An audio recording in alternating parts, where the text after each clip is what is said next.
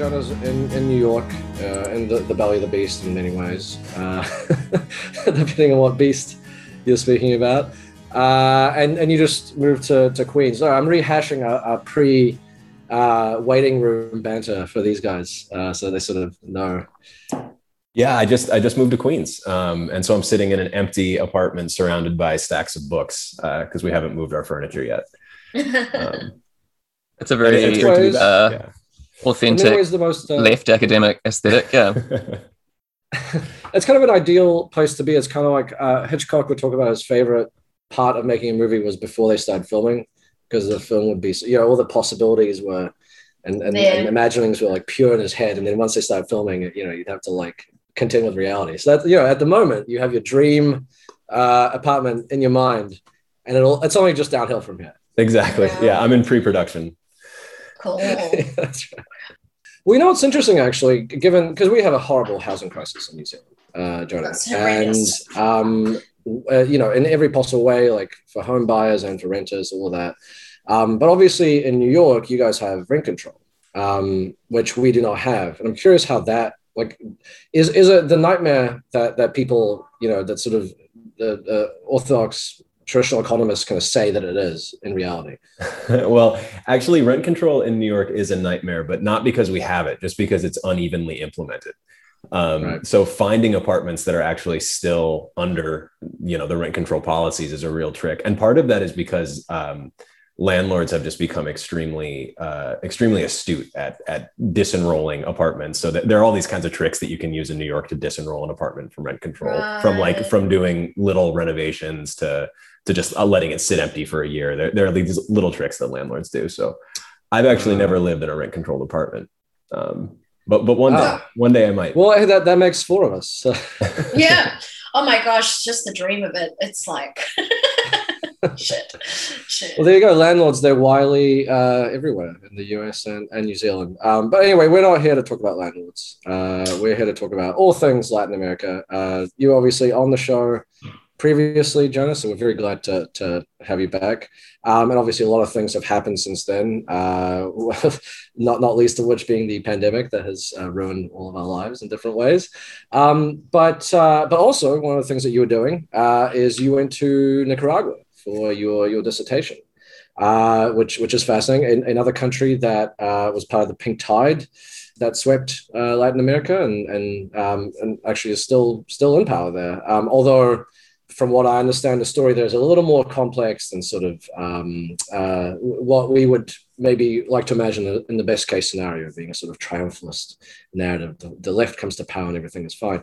Do you want to give us maybe just a brief overview of what you were there, why you went to Nicaragua, what you're researching there, and maybe some of the focus in your dissertation, which looks at the popular economy, right? Yeah, that's right. So I'm in the process of finishing up the dissertation, and we'll hopefully have it done here in the next couple of months. And it's been a long project. I've actually been going to Nicaragua for quite a while, since 2010, I guess, was my first real visit to the country. And what I've been looking at since I started graduate school in 2015 is Sandinista developmentalism. So you're exactly right to point out that Nicaragua was often grouped together with the pink tide governments in Latin America. Daniel Ortega, who of course was this revolutionary commander back in the 1980s, 1970s and 80s, was elected to the presidency again after having originally been president in the 80s in 2007, right around the same time that people like Evo Morales and Rafael Correa and these sort of pink tide governments were coming to power elsewhere in Latin America.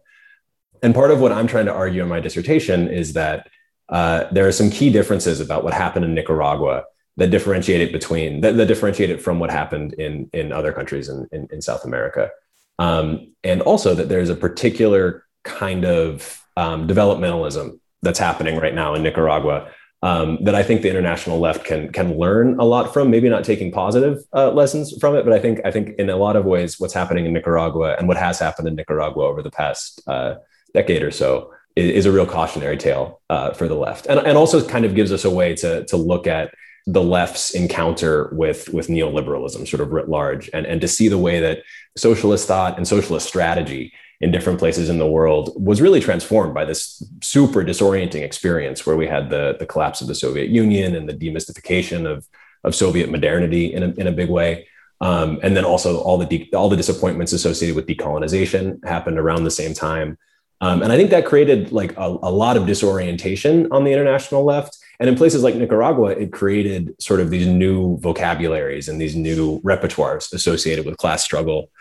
And also, I think, prompted some new processes of class formation, which I get at in the dissertation. And so Nicaragua just offers a really great way for us to look at that and to assess that critically, which is what I'm trying to do in the dissertation. Well, for those of us who aren't as familiar, what are some of the key differences between what happened in Nicaragua and what happened in the rest of Latin America? Yeah, sure. So Ortega comes to power in 2007, but he had been a significant figure in Nicaraguan politics since the 1980s. I mean, his Sandinista party, the FSLN, had been voted out of power in 1990, and then he'd immediately become the leader of the opposition and existed as the leader of the opposition basically from 1990 until he returned to power. And that signals one key difference, which is that people like Evo Morales, Rafael Correa, came to power on the back of really destabilizing social movements that actually made sections of the country ungovernable and caused the collapse of the existing political parties. So there was a real sort of transformative element to the political systems in those countries associated with the pink tide.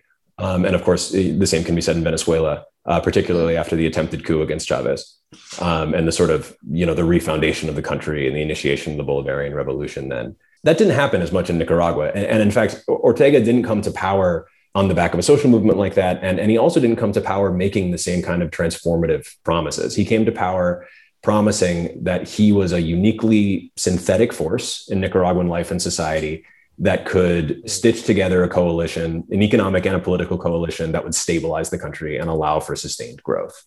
And the benefits of that growth would be shared more or less, in an egalitarian way. There would be sort of the proceeds of this new prosperity would trickle down through means-tested welfare grants and things like that. But he was really promising stability. And in that way, actually, I think it's interesting. I think he's a lot more similar to Lula in Brazil than a lot of people recognize. And I would also make the same distinction for Lula and say that Lula and the PT government in Brazil sort of sits uncomfortably with the pink tide, and I don't think is quite the same phenomenon. Yeah, totally. That's funny. You just gazumped me. I was about to say that sounds more like a Lula kind of synthesis, as you say. That's interesting, though. Obviously, I know more about the Brazilian context than the Nicaraguan one, but is there a similar phenomenon in terms of the engagement with like social movements and big kind of sectors of the economy, where in Brazil there's been this interesting development, especially during the commodities boom, but also before and after, in terms of like different alliances forming between, I guess you could say, captains of industry or that kind of oligarchical, neoliberal, but a bit more kind of, landowning kind of titans that have a huge amount of power in, media space, agriculture, mining, extractive economies. And there's sort of no way to break that hold that Lula seems to have found, that's been like a continual pressure for the Workers' Party, as I'm sure we'll come to later. But is there a similar tension in Nicaraguan politics? Yeah, I think there is a similar tension. It's not quite the same in that the Brazilian state is just so much larger and more powerful than the Nicaraguan state. I mean, Brazil is just a much, much larger country and has political institutions that are just much, much more powerful than those that exist in Nicaragua. And so there is that sort of connection between state agencies or state power and private sector actors and different sectors of industry. But it looks a little different. And in some ways, it looks pretty similar, actually. I mean, there are these tripartite agreements that Ortega is renowned for, which are essentially sector-wide collective bargaining agreements that affect especially export-oriented industries. So especially the free trade zones are governed by these tripartite agreements, which sort of bring the state, private sector, employers associations, and then Sandinista affiliated unions together to negotiate these wage agreements and basically promise no strikes. And that's actually contributed to a huge growth in Nicaragua's free trade sector. And that's clearly a collaboration between the private sector and the Sandinista state, the Sandinista developmentalist state. And then at the same time, there has also been just a huge extension of relief of material aid from Venezuela, which of course now is mostly dried up, but for a while was extremely prominent in the country. And all of that, in fact, was administered through parastatal companies, which were sort of jointly administered by the state. And then they tended to also be administered by Ortega or members of his family as sort of private enterprises. And so that also then contributed to a real binding together of the private sector and the state in Nicaragua. And in many ways, binding together those two things sort of in the figure of Ortega and his family members. But then there's also this very fascinating concept of the popular economy, right? These like sort of more local cooperative economies that, I mean, I don't know if they're sort of circular economies, but that kind of is how it seems. Can you kind of give us an idea of what those are exactly, what they look like, and how they fit into the wider political economy of Nicaragua? Yeah. So this is actually, I mean, this is the more immediate topic of the dissertation. I'm really interested in understanding what the popular economy is. And I do that in a few different ways. So the popular economy in Nicaragua is a national economic community, a sort of field of social action that is tied in important ways to institutions that were created during the mixed economy period in the 1980s. So in the 1980s, this was when the Sandinista revolution had come to power. The revolution accomplished a pretty significant economic transition away from this agro-export capitalist model that had existed under the dictator previously, and towards what I call in the dissertation a growth-oriented mixed economy model. So this is an economic model through which the state is trying really hard to hold on to domestic investors by extending things like tax relief and land concessions and things like that, trying to get people who are capable of making local investment to stay in the country and not to sort of scatter the way it happened earlier in Cuba. So that's happening on the one hand. On the other hand, there is a really rapidly growing straight ahead public sector. So these are state-owned institutions, state-owned companies that are employing large numbers of people. And then there's a third sector of the economy, which during the mixed economy period was known as the cooperative sector. And this is in a lot of ways a product of agrarian reform. So agrarian reform facilitates the formation of both state farms and then also these sort of diffuse credit and service cooperatives that brought together basically farmers who lived near one another and shared access to the same roads. They would pool credit and pool surplus and organize themselves politically as a cooperative. But then there are also cooperatives that existed in urban environments too, with artisans sort of making similar arrangements. And all of these things are being legitimized and ratified by the revolutionary state. So there develops this real sense among people who think of themselves as participants in the cooperative sector that what they're doing isn't capitalist in any meaningful sense. They're contributing to what they see as an anti-capitalist national economic community, a national economic project. It's also not public in a strict sense. I mean, they're affiliated with state agencies very often and receive credit from the state, but they're not, in many cases, receiving direction directly from state managers or party cadre. So this thing starts to emerge in the 80s, right? Which is this group of people who are typically engaged in sort of very informal household production practices, whether, agriculture or market vending, who are really like imagining themselves to be contributing their labor to something that is national and non-capitalist and non-statist. And then 1990 happens and the Sandinistas are voted out of power. There's this US supported, very right-wing administration that comes in. Structural adjustment policies are imposed really, really aggressively, some of the most aggressive policies in the world. And what happens this cooperative sector? I mean, it just goes into crisis. And so then what the dissertation traces is what happens after that moment in the 90s, where all of these cooperative members or people who are allied in certain ways with cooperatives and with the productive processes that are happening inside cooperatives begin to reconceive of themselves as a movement on the one hand that can make demands against a hostile state instead of receiving support from a friendly state. And then also as sort of like a anti-capitalist experiment in place. There's this whole flowering of in Sandinista social theory that happens after 1990, where some theorists, especially this one that I look at in some detail, Orlando Nunez, starts to conceive of socialist transition as a project that happens entirely in the market space and entirely outside of the state, that what socialists need to do in a country like Nicaragua in the present conjuncture is to create an actually existing alternative to capitalist production in place, and in that way sort of overgrow the formal capitalist economy. And this is an idea that's like very much of its time, but it really does take hold in Nicaragua, and it really does impact the way people see their themselves as productive citizens, see themselves as workers in a really meaningful way.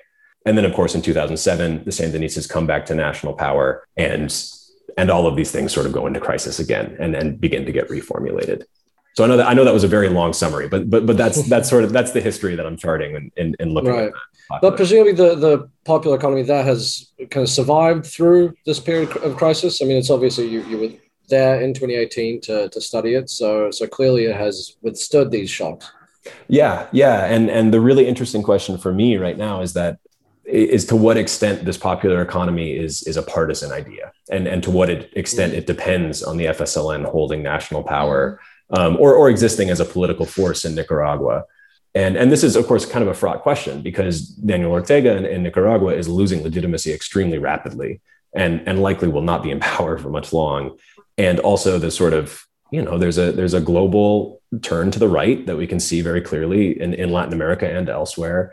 There's also been a major loss of popular legitimacy for Sandinismo, especially among younger Nicaraguans. And it's a very young country. I mean, it's half of the country is certainly doesn't remember the 1980s. And so I think it's an open question to what extent the popular economy as a sort of field of social action that people see themselves as participating in will survive past this current period. But I think it also might. I think that there are some things going on in Nicaragua that are just really not easily contained by things like the party or the state or the agency, the welfare agency. Which definitely will continue. And I think it'll be really interesting to see how those things play out in the coming decades. So that gives us a really good kind of grounding and context for Nicaraguan politics, but to get more current eventsy, you say you think there's a good chance that this movement is going to the right in the way we've seen in previous years in other countries. What's the kind of partisan polling like? Like there's an election in November, right? Yeah, certainly in the fall. I think in November. I mean, it's really difficult to say. I mean, what is very clear is that Ortega lost a lot of popular support in 2018 and in the years after, and that was really explosive and really fast. I mean, I was writing, I think, just a year, maybe less than a year before the big protests in 2018 broke out, about how Ortega seemed sort of unassailable, and it seemed very likely that he was going to succeed in creating a sort of dynastic dictatorship in a sense, so certainly a sort of familial connection to the Nicaraguan state, similar maybe to the Kennedys in the US. I really thought that was going to happen. There just weren't political figures that seemed to match his broad appeal or that had the same kind of recognition. He'd also been very, very successful in sort of limiting opportunities for rivals to form parties that had any sort of electoral viability. Both politically in terms of just actually building a big base, and then also procedurally in terms of changes to election rules and things like that. And he's lost a lot. I mean, the polling that I've seen, which I think was done last year in 2020, indicated just a lot of support lost, but there's no one really to absorb that support in the political field. So what you're seeing is Ortega going from, and I'm making up these numbers, but going from something like 67% favorability or 67% support down to like 40% support, but that difference is all going to sort of an ambiguous undecided, or just completely disillusioned with the political system, don't intend on voting. And that's clearly a very volatile situation for the country's politics to be in. And I think that it's entirely possible that as we get closer to this fall, there might emerge figures in Nicaragua who are capable of seizing upon some of that dissatisfaction.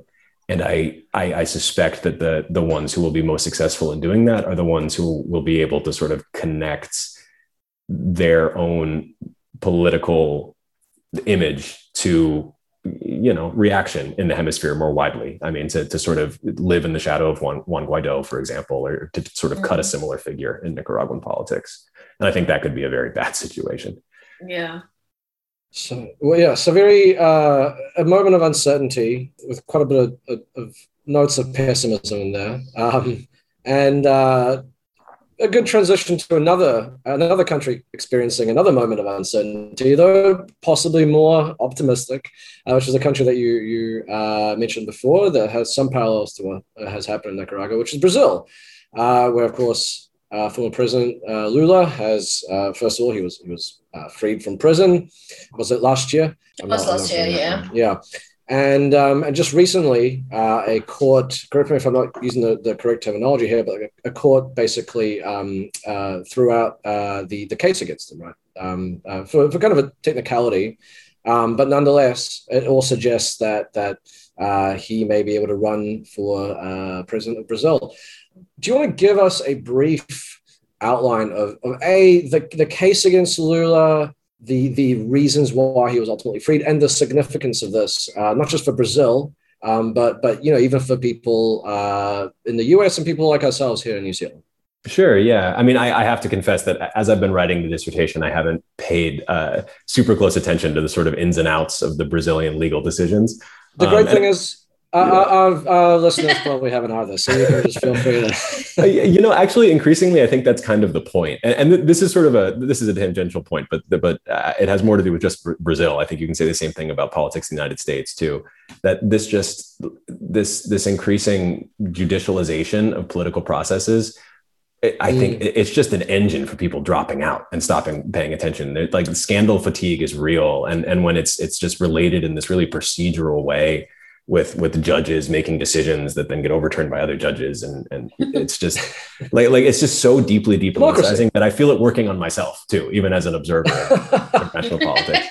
It is, yeah. It's really efficient. But I mean, I think we talked about this with you, Jonah, last time, I think, in terms of Lava Jato and kind of the function of quote unquote anti-corruption politics is that it is depoliticizing. There's a very depressing, anti-political in a kind of grassroots sense result to it, because who's going to read all these legal opinions and have insightful different thoughts on them to everyone else? You don't really care, right? And it makes this really it makes sound bites more powerful in a way, in a kind of counterintuitive way. It's against the kind of intellectual nuance and honesty that it purports to be enforcing in this kind of objective sense, because people read the headline and go, oh, another bloody corrupt politician. That's all you get back to, and people drop out of that process easily.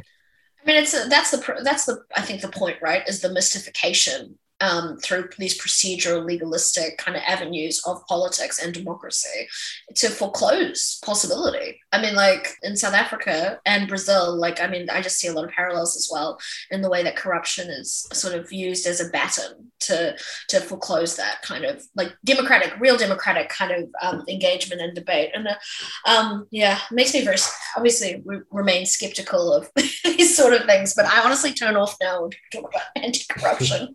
I'm just okay. Yeah. And it is a double-edged sword, though, I think, too, for the right. I mean, because my understanding is that, a big part of what's happening is that Moro, the judge who had issued the original decisions, which led to Lula's incarceration and disqualification from political life, it has been so thoroughly discredited, in part because it's been revealed that he himself is as thoroughly corrupt as just about anyone in Brazilian politics. And so there's this real sort of hot potato kind of thing that happens. That's the problem. Yeah. That's the problem with opening up that space, when you're so thoroughly, it's such a thoroughly corrupt and captured kind of space anyways. I mean, it's none of us are untouched by sin in that. Well, not none of us. I'm not part of the Brazilian political system, but were I probably too would be involved in a couple of corrupt schemes. So you know what I mean? No, Sergio's my mate. I'm a fan. No, I'm just joking. I think there is something important in what you're saying. Obviously, you're kidding, but there is something real in the sense that without getting lost in the weeds of what Lula was accused of, broadly, he was accused of corruption and convicted over it. But the important thing to remember is that the entire Brazilian political system is incredibly corrupt.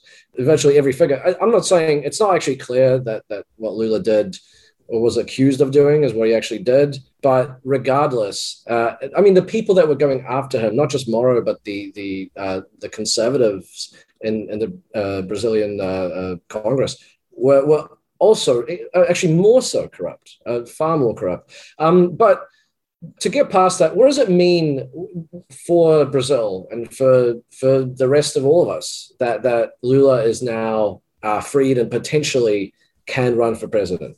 I mean, it's just great. It's incredible that it's really been something to watch this story develop actually over years. And I mean, I remember just how crushing it was in so many ways when Lula was disqualified, and then of course Bolsonaro just being just an unmitigated disaster from the beginning, and the COVID response really bringing that home. I mean, I think you can say pretty unambiguously that Brazil has just had the worst COVID response of any country in the world, to the point where it's actually threatening the larger continent's efforts to control the virus at this moment. I mean, countries that are much poorer than Brazil, that have been much more successful in containing the virus, are facing the possibility of a really lethal wave from a new variant, which is circulating pretty freely right now in Brazil.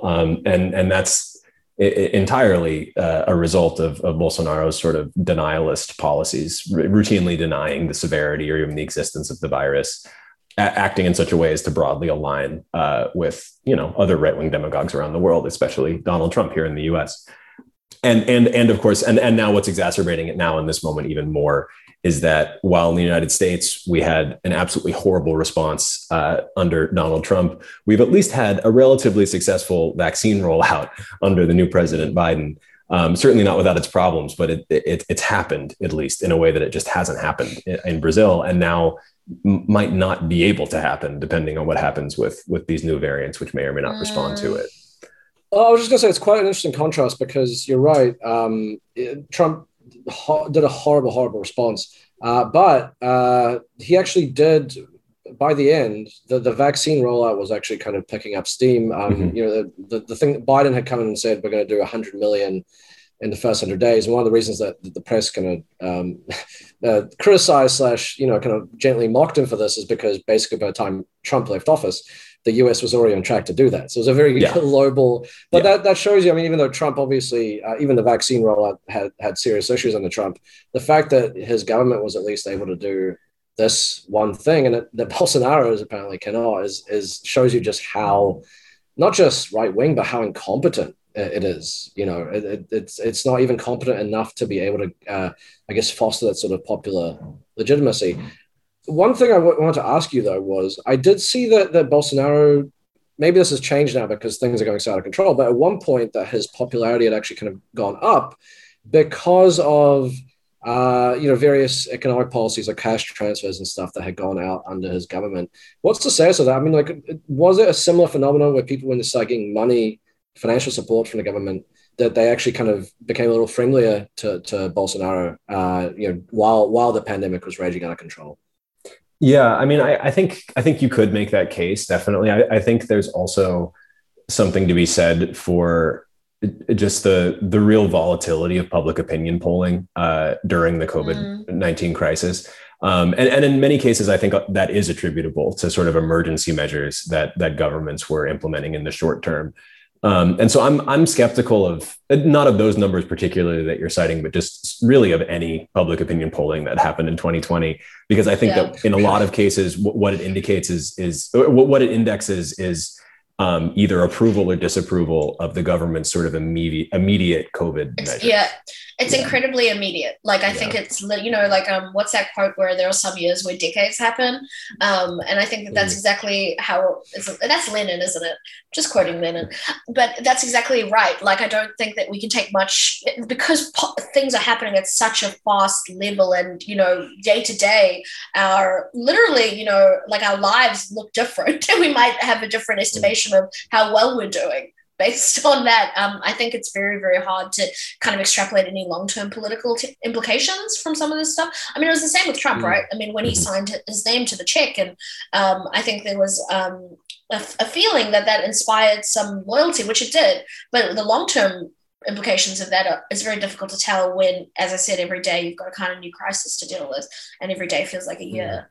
I'm not saying that that's necessarily the case, but it does. I mean, I've aged 20 years in the last year. I mean, it's sort of easy for us on the left, I think, to forget the value of like a powerful public figure like a Bolsonaro or a Trump. Like obviously just based on this conversation, the amount that we've talked about like structural state theory issues, we're not like on the left, we don't tend to have that kind of honing in on particular kind of that anti-great man theory bias that I think we can take too far sometimes. Like I was reading that doctors in Brazil, because Bolsonaro advertised chloroquine and hydroxychloroquine so heavily and just continues to say, as far as I can see, that he thinks this medicine with no evidence to support that it works is the solution, the one and only kind of solution. There are doctors who are getting death threats and having to leave their hospitals and leave their hometowns because people are coming in saying, well, the president wants me to take this thing and says it will fix me or my dying grandma, and you refuse to prescribe it. And the doctors say, well, there's no evidence to suggest that it'll help your grandma. We don't even have any. Why would we? It's ridiculous. Like, of course, we're not going to just start prescribing this thing with no evidential value. And they're being like death threats sent to people's homes and family members threatened. So there's a kind of cultural value to a unifying figure, I think, in a crisis, especially where like much as we criticize Jacinda Ardern, that's been something she's been really good at, is that kind of unifying communications role from the top down that kind of brings everyone together. And there just absolutely hasn't been that. And as you were saying, in terms of polling, it's sort of been hard to know as well, because there hasn't been a unifying figure on the other side until recently. Like Lula's just really getting up steam again as a public figure, as like a polar alternative. And it's been really impressive. Like it was only, I think, yesterday that he started talking about COVID is the greatest genocide in the history of Brazil. And he's using really strong, like emotive, clear language about it. And I can see that gaining steam, hopefully this year. There's still a few years until he could run for an election, but you could imagine a kind of social movement-based opposition gaining some strength at this point. Because it's true, like there's never been such a devastating, in the history of the modern Brazilian state, there's never been such a devastating event as this just complete negligence from the top down in the government. It's really, really, really tragic. And Lula really is the figure in Brazilian politics who could assemble a coalition like that would be capable of not only, beating Bolsonaro in the short term, but then also sort of creating a different future for Brazilian politics than the one it seems to be marching towards now. And that's of course partially, it's a big part of the reason why Lula was attacked in the first place through this anti-corruption probe, was that it was very valuable for the Brazilian right. And even the Brazilian center to disqualify him from holding political office. And so it's just, it's such good news. And not just for Brazil, but I think for the international left that yeah. Well, let's get into some crude horse race bullshit. Let's go full ESPN here. What are Bolsonaro's chances looking like? What are the polls saying? Is he quite vulnerable because of the mind-boggling disaster that he's allowed to unfold? Yeah, tough questions. I think really all you can say with certainty about Brazil right now is that politics are polarized. They're just polarized as hell. And so I think that makes it really hard to make predictions, because it really is about sort of winning voters in the margins. And that's, of course, that's a bullshitty horse race way to put it. It's about being able to create coalitions that are large enough to govern. So it's all about it. But I think that's a real challenge, and it just makes predicting the future is so terribly difficult. I think one thing that is interesting and that I've certainly been paying attention to has to do with welfare, and you brought this up before, and the way that welfare is configured and formatted in this period in global capitalist development, sort of in the present day. And there's been some great writing on this recently.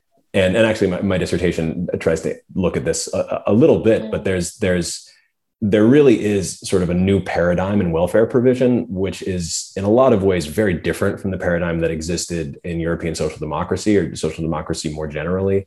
It's even different in a lot of ways from what existed in the developmentalist states of sort of the decolonizing world. And it's based on conditional cash transfers, conditional transfers of agricultural inputs, goods. And, in the global South, people typically refer to programs like that as targeted welfare. In the global North, we refer to them as means tested. And I would say that they're just as means tested in Brazil as they are in the United States. They represent a real weakening of welfare protections, but then they also represent a way for a state that doesn't have the political capital that it would require to sort of implement a real progressive taxation program to actually redistribute wealth internal to the country in a way that has teeth. It gives governments that are not in a position to do that politically at least sort of some avenue for poverty alleviation, and also for constituency building. And I think that sort of fragmentation of the welfare world and the sort of changing character of how welfare is provided and to whom is something that can have all kinds of political effects that we haven't really reckoned with yet, and that we probably won't be able to until we see how things shake out in a number of countries.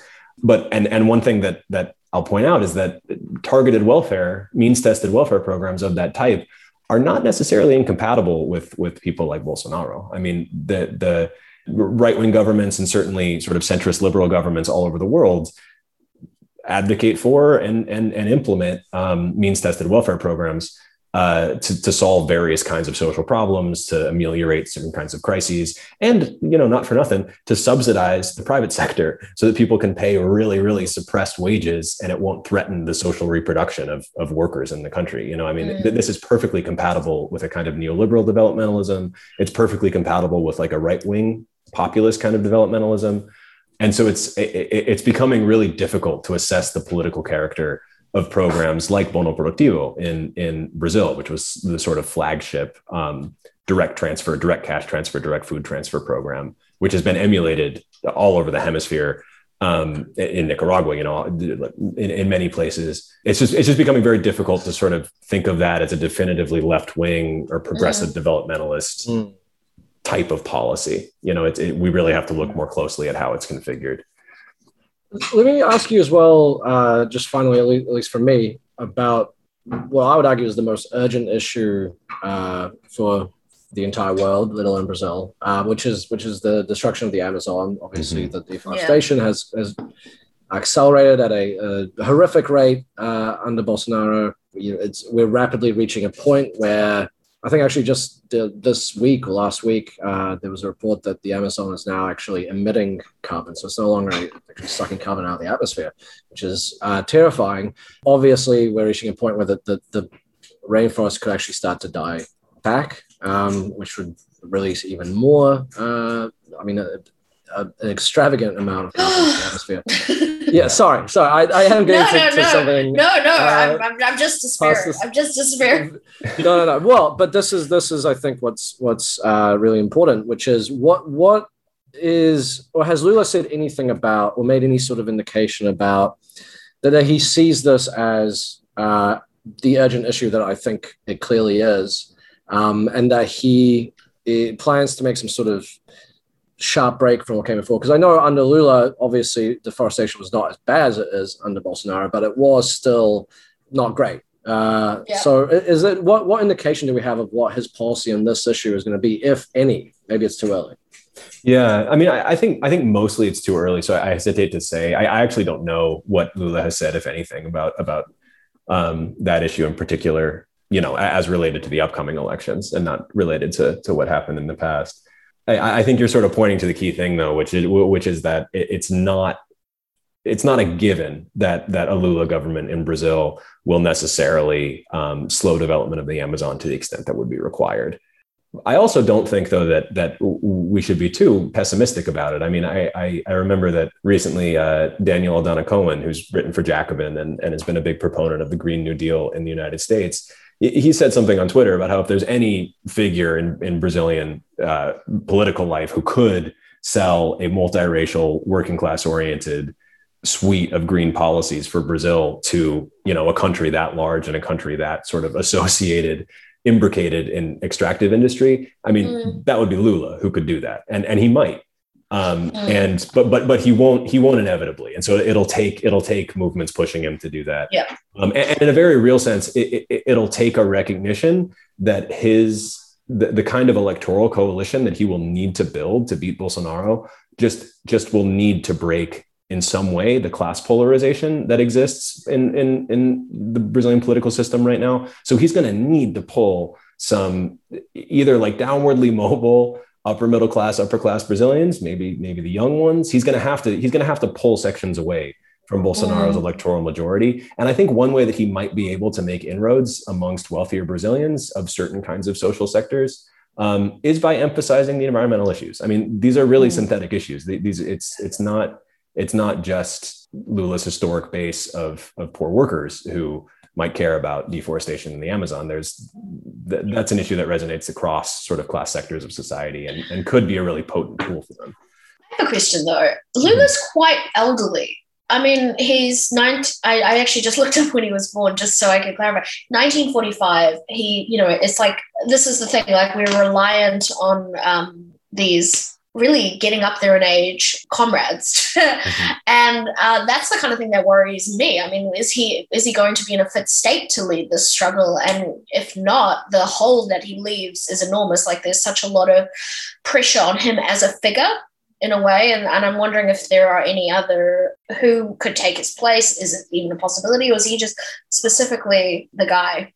Yeah. It's not really a very good, well-formulated question, but that is the question. No, I think you're really sort of getting to the core weakness of Lula as a political figure and of the sort of movement that he represents. I mean, it was, and this is not Lula's problem alone. I mean, this is really a characteristic of mass politics in the neoliberal era, which is that just institution building lags so far behind the pace of change in a lot of ways that there is a lot of importance tied up in sort of singular figures.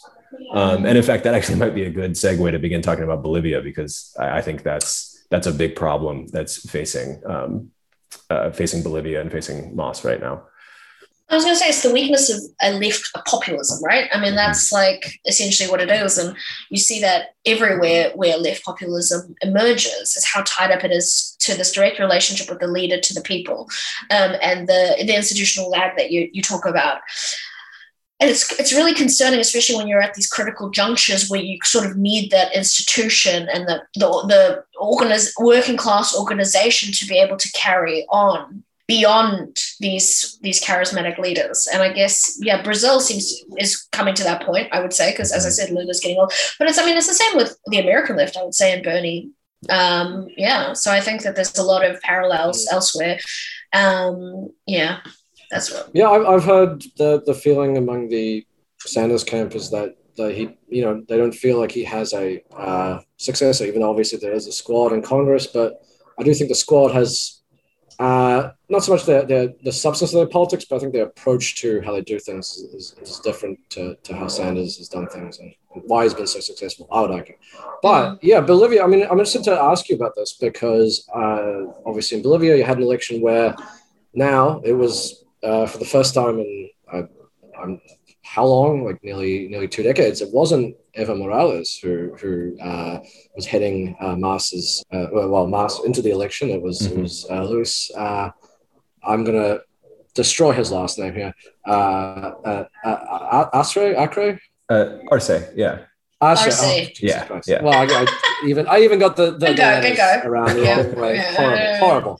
But not Morales, and so it would seem, at least superficially, that Mas and Bolivia has managed to overcome this obstacle because they've been able to get rid of, but they've been able to move forward without this singular charismatic figure that really became the be-all and end-all.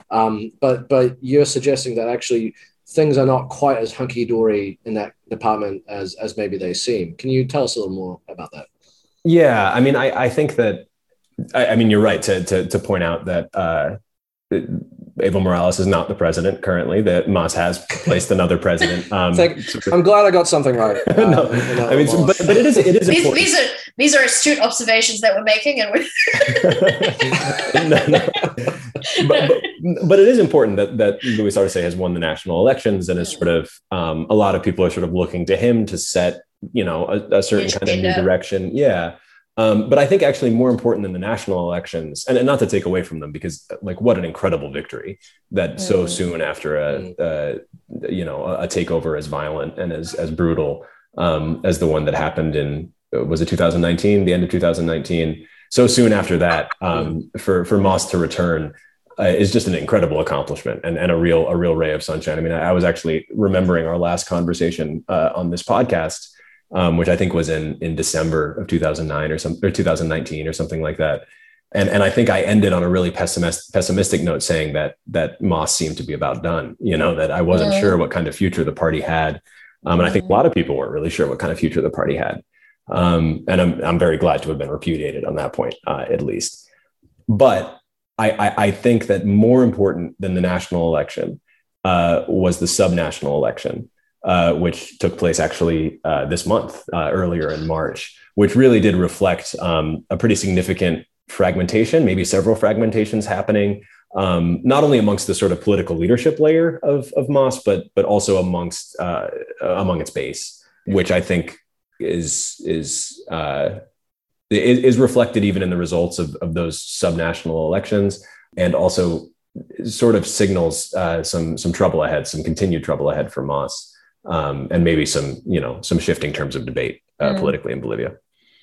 Well, that doesn't sound good. On the other hand, on the national level, we've also seen now typical of the intolerant left, the arrest and imprisonment of Janine Áñez, the not the coup leader, but the person who most profited from the coup that removed Morales, because she ended up taking over as interim, and I'm doing big air quotes here for people who cannot see, interim president, and then just sort of stuck around for just months and months and months, delaying election after election.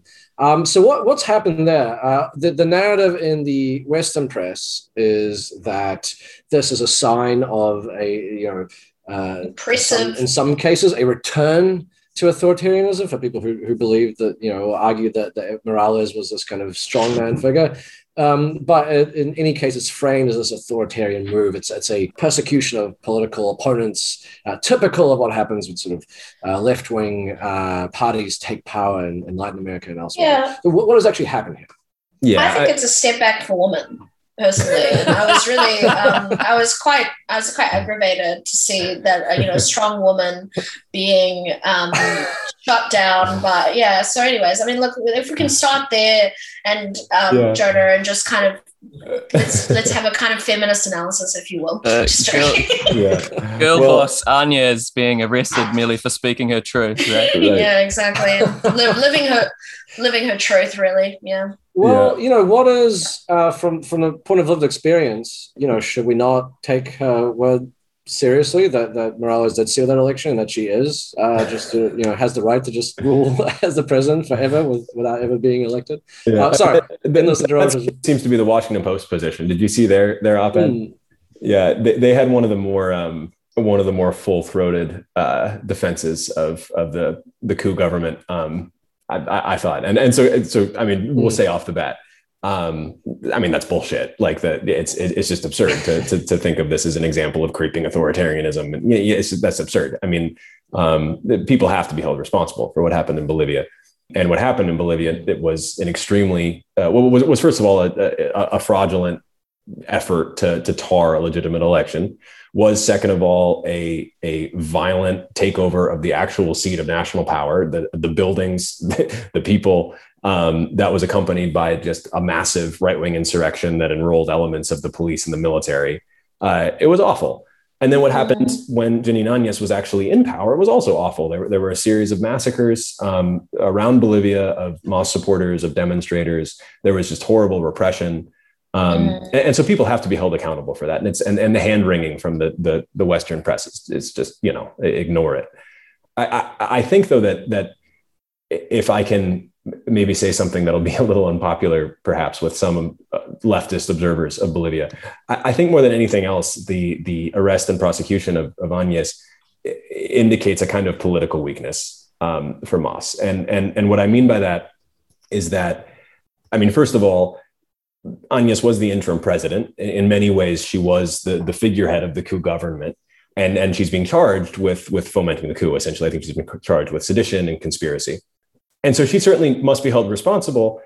She also wasn't the only, or even perhaps the most important figure in Bolivian politics pushing for that coup and making that coup happen. I think the most important figure for making that coup happen was Luis Fernando Camacho, who was sort of a Juan Guaido type figure who led these massive mobilizations of right-wing Venezuelans in his native district of Santa Cruz, but then also he sort of famously flew to Bogota or to La Paz at one moment to sort of confront Morales and demand that he resign. He was really sort of a major figurehead and was really tightly connected to some paramilitary style fascist organizations, especially in the Bolivian lowlands. He's not in prison. He hasn't been indicted. In fact, he was just elected in these latest municipal elections to be the governor of Santa Cruz. So the actual coalition that accomplished the coup in Bolivia is still very much enmeshed in Bolivian government. They're holding positions of power inside the Bolivian state, if we look sort of subnationally. And so the arrest and prosecution of Janine Áñez, well, it's justifiable, and I think it's appropriate in a lot of ways. I think also indicates that it's sort of low-hanging fruit in a lot of ways. And so it wasn't a broader rejection, or that Mas wasn't capable of accomplishing a broader rejection of that coalition in government. So you're saying they weren't capable. So do they not have the political capital at the moment to go after like a figure like Camacho? Did I say that correctly? Mm-hmm. I don't think so. And I think if this actually connects to the point that I had made sort of in passing earlier about the weakness of Mas on a subnational scale, which really was demonstrated in these subnational elections. So Mas was anticipated to win the governorship in Santa Cruz, which actually would have been like a pretty significant thing. Santa Cruz is a pretty historically right-wing area of Bolivia. It's majority Spanish descendant, not indigenous. It sort of it's had sort of like a separatist type right-wing politics that's existed for more than 100 years in that area. But Mas was expected to win the governorship. They were fronting a candidate who actually in January of this year was like dragged out of his office and beaten in the street by by a right-wing gang, and then was arrested by the Áñez government and thrown in jail. And he still was expected to win after that happened. Wow. And then what happened was there was a real process of disintegration around his candidacy within Mas. And a lot of that was coming directly from Morales. So there was a pretty famous incident. I don't remember exactly when it happened, but in Bolivia, it's known as the Sietazo, sort of like the chair incident, where Morales, having returned to Bolivia after Luis Arce was elected and he could once again return to Bolivia, is at a public meeting, or it's actually a closed meeting. It's for Mas cadre I believe in Santa Cruz. And he basically announced that he was withdrawing support, or that he personally didn't support this candidate who had a lot of popular support and was expected to win, and instead wanted to ballot another figure inside the party that was perceived as being closer to Morales. And in fact, sort of the issue that was at the crux of all this was that the original Mas candidate, whose name I'm sorry, I can't remember, had been opposed to arresting and prosecuting Camacho. Thought that would be divisive in a way that wouldn't be controllable politically. Morales was not okay with that, insisted upon a candidate who would advocate for, the arrest and prosecution of Camacho. And ultimately the party rank and file rejected Morales, which was pretty incredible. They still voted to nominate the guy who he didn't want, but that guy didn't win, the right winger won. Right.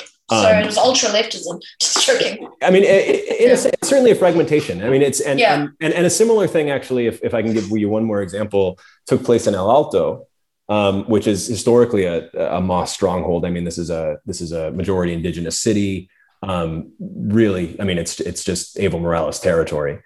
And the mayor who was recently elected, Eva Copa, he's a 33-year-old Mas militant, was actually president of the Senate during the sort of transitional period that was created to sort of allow the Bolivian state to survive in some form when Áñez had taken power.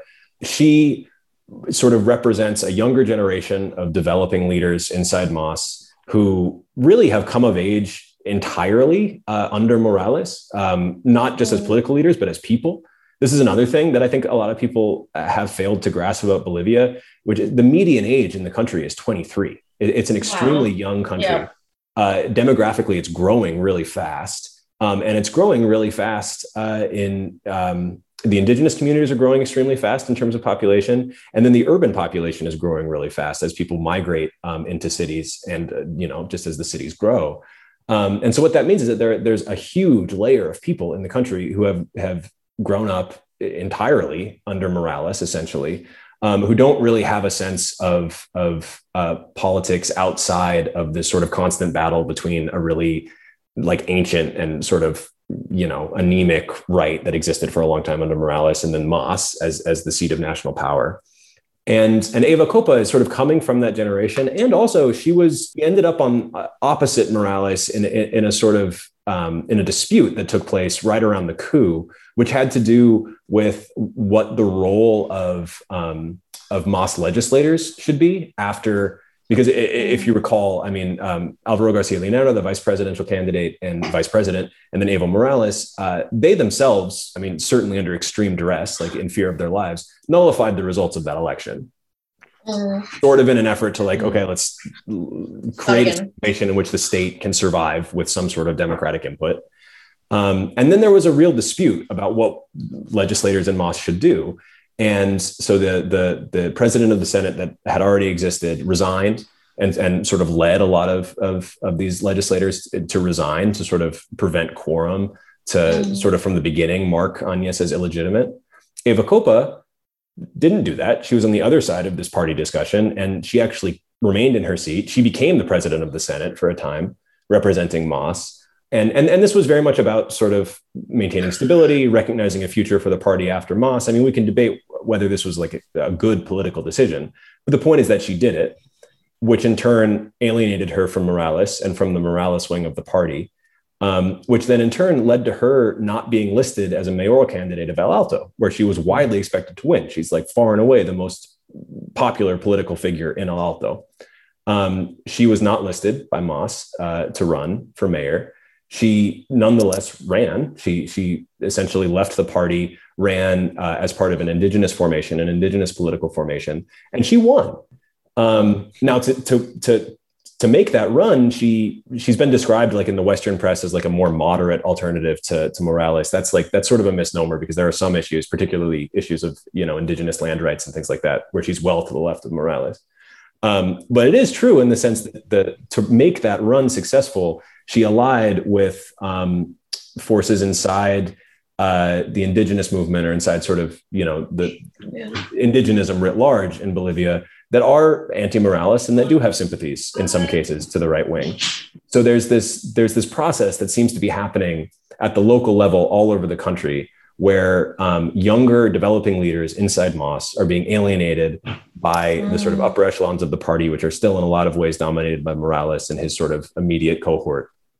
And then as they're being alienated from the party and leaving the party in many cases, the only place where they can turn is to more centrist or more right-wing figures, and to sort of knit together platforms and coalitions that way, which is a really dangerous position, I think, for Bolivian politics. So in a way, the lasting impact of the coup has been kind of the fragmentation of MAS. And that hasn't really been helped by Morales's political response, which I think, I mean, from the sound of what I'm hearing from you, has been kind of focused, not necessarily been pragmatic or strategic, I would say. Because, like not listing a very popular candidate that's going to win and alienating just seems to me a very strategic response, even if you've got gripes around what happened during the coup. But I think it kind of speaks to the fact that of the traumatic and disorientating kind of impact of the coup on MAS and their political discipline, it looks like, which, is troubling. I agree. That seems to be some troubling developments. But also just a lack of flexibility, I would say, and a lack from the Morales way. I mean, I'm just extrapolating from what you said. Yeah, I mean, I think there certainly is that. And then there are also structural things that we can think about. I mean, I already sort of pointed to one of them already by bringing up the demographic point about just the youngness of the country demographically and the way that that's expressed politically. And then the other thing to note is that Morales was an extremely successful developmentalist. I mean, the kind of growth that Bolivia experienced, the kind of stability and growth the Bolivian economy experienced, may have been historically unprecedented in the history of the country. I mean, it was a really major development. And what it did is it provided pathways, certainly for the first time in a generation, maybe for the first time in as long as a century, really. It provided durable pathways for social advancement and upward mobility for a lot of people, especially indigenous people. And this created then a sort of a layer of people associated with the MAS political organization in many cases, associated with the state or various state agencies in many cases. And then also a layer of what's called in Bolivia the indigenous entrepreneurs. So business leaders coming out of these historically very, very marginalized communities that previously couldn't produce business leaders, And so that sort of demographic change has also caused a fragmentation in Moss's base in a lot of ways. And what I mean by that is that, I think I had noted in our previous conversation that when Moss supporters pretty much, turned out in the streets of Bolivian cities to object to the coup, what people were telling me at that time was that those indigenous entrepreneurs were largely staying out of that fight and in a lot of ways valued stability and, continuing developmentalist policies more than they valued Evo staying in power or more than they valued Moss staying in power, right? And I think that actually Eva Copa, who I mentioned just a moment ago, in some ways it expressed that sentiment amongst a key part of Moss's base by staying in the Senate and saying that we will not abandon the state. We understand that economically you have too much at stake and we will not abandon the state. And so I think that's also playing out. It's difficult, right? I mean, we see a lot of parallels with what happened in Brazil and under Lula, especially. I mean, obviously, the kind of structural makeup of that coalition is different, especially in terms of indigeneity and that kind of aspirational. But that kind of aspirational class move over the last couple of decades is definitely, I think, a very strong similarity there. And then how do you maintain that? I guess that's like an ongoing struggle in this ideological conflict in the region. Is how do you maintain that tie once the structure of your state is so different and your economy looks completely different from the demons that you were fighting 15, 10, 20 years ago, right? The threats are different. Like, how do you remind a country with an average age in their 20s that the alternative is so much worse? Like, there's this fascistic global hegemony essentially constantly having an onslaught. Like, it is a very difficult tension to kind of maintain, right, politically. I think it speaks to the enduring contradictions of social democracy and economic development, though, and the class contradictions that kind of emerge therein, and I think that that's something that any socialist movement has to face as it kind of reaches a certain maturity. And I think it's definitely with these these indigenous entrepreneurs that you're referring to, Jonah. So, I mean, this is a classic contradiction, and I think how we move from there as socialists. I mean, it still remains like a live question. And I'm not sure we have the answer, but I think that at the end of the day, it's when you are reliant on development to fund social programs that contradiction remains. And, it kind of is like something that can undermine your project in the future. So therein lies the problem, but I don't know. I don't have any solutions, unfortunately. I think that's a great point. And I think you really hit the nail on the head with the contradictions in development. I mean, that's exactly what's happening. And I think that very often when people discuss the contradictions in the pink tide sort of generally, what they tend to talk about is the contradiction between economic growth and then environmental protection or environmental stewardship. They talk about the tension between extractivism and socialism. And that's sort of the intractable tension in the pink tide governments. And I think that's absolutely true. And I think that like Tea Riofrancos and a number of scholars have written really, really well about that. I also think that there's a different contradiction which has to do more with class mobility and class formation, which is that if the developmentalist program that the pink tide promised is successful, what it does in effect is empower its base economically while in a very real sense eliminating them politically. And what I mean by that is that it's providing pathways for upward mobility, and it's eliminating poverty and providing much better life outcomes. And so it's a good thing. But what it's not doing is creating institutions necessarily through which workers or welfare beneficiaries or socialists or whomever are able to express themselves politically and actually exert political power against capital. And this is a point that Rene Rojas has made, I think, really, really well, writing in Catalyst, that whereas the old left of Latin America that he refers to created institutions through which workers could advance demands on the state and on capital, the new left, represented by the pink tide, has accomplished really laudable reductions in poverty, but did so through direct transfers that didn't really build up that institutional power. And so now we're seeing that the power that they had was extremely temporary, was conjunctural, was really contingent. Well, fascinating stuff. I wish we had 3 more hours or so to talk about. I mean, obviously, there's an election coming up in Ecuador as well. That's really pivotal. But we're really seeing a lot of these countries in Latin America poison a knife edge, and I guess at this point we can't do anything but at least from our end, sit and wait and see what happens, and take what lessons we can from what the eventuality is. I really want to thank you for coming here and educating us about this and informing us. Your analysis is as always so much more informative than what you see in the Western press, and I think it's going to be really interesting to a lot of people. This has been another episode of 1 of 200. The drill. Like, subscribe, share, give us some money, whatever you want to do. Get the message out there, and if you like what you hear, tell your friends about it. Jonah, thanks again, and thank you. We'll talk again some other time. Hopefully, I'd love to. In much more victorious circumstances. I hope so. Thanks so much. It was such a delight to be back. Relentless routines, the dying embers of your dreams. Is the lie aspirational? Will you die keeping your glass half full? The relentless routines, the dying embers of your dreams. Is the lie aspirational? Will you die keeping your glass half full? You don't hate your nation, you hate nationalism. You don't hate your nation, you hate nationalism.